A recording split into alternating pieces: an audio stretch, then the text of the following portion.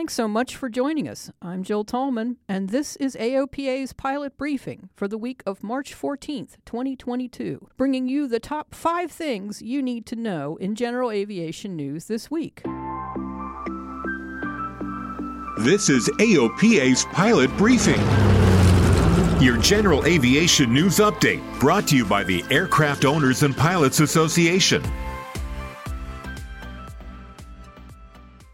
A reinterpretation of instrument airplane rating requirements requested by AOPA in 2021 has been delivered, aligning the FAA's legal view with the plain language of the applicable regulation. The memorandum eases burdens related to the use of different navigation systems that are not always available to all applicants. It overrules 2 prior legal interpretations of FAR 61.65, specifically reversing interpretations in 2008 and 2012 that required the use of 3 different kinds of navigation systems to meet the requirements of the regulation. The FAA said the regulation's plain language requires 3 different types of approaches and not 3 different navigation systems.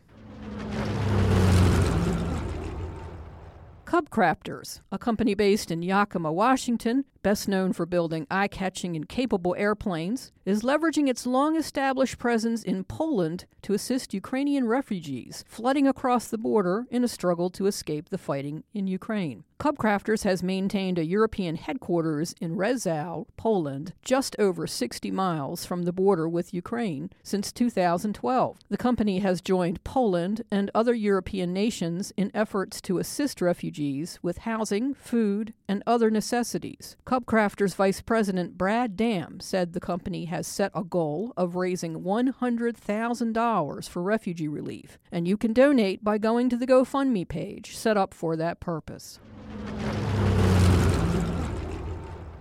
A student pilot was flying solo and on final approach to Watsonville Municipal Airport in California in January when an attempted power reduction sent the engine revving to full power, and further throttle adjustments had no effect. Akash Agarwal tried to contact air traffic control for assistance, and at first he was unsuccessful. Eventually he talked to ATC and a flight instructor who advised him on how he could use the mixture to control engine power and descend into the pattern at Watsonville. Ultimately, he landed the aircraft safely and cleared the runway. Agarwal plans to take his check ride this summer and continue to the instrument rating.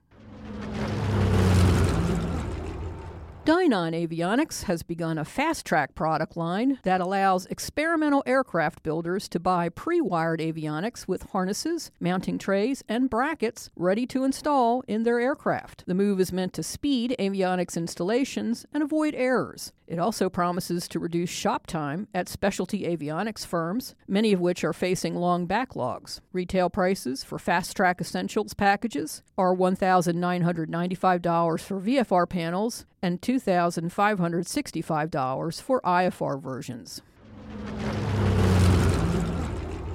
eVTOL developer Lilium has inked a deal with NetJets that will allow the fractional jet operator to order up to 150 of Lilium's 7-seat all-electric vertical takeoff and landing aircraft. A NetJets affiliate may manage the eVTOL network that Lilium seeks to establish in central and southern Florida. NetJets CEO Adam Johnson said the agreement will allow the company to provide sustainable flight services to its customers, expand its fleet operations, and provide its customers with a new and flexible means of private air travel.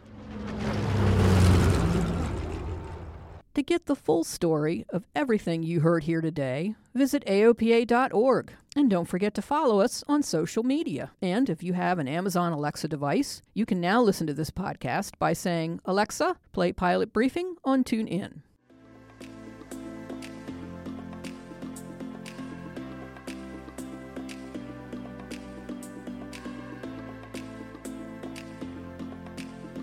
Thanks so much for listening. I'm Jill Tallman. Fly safe and fly often, and I'll talk to you again next week.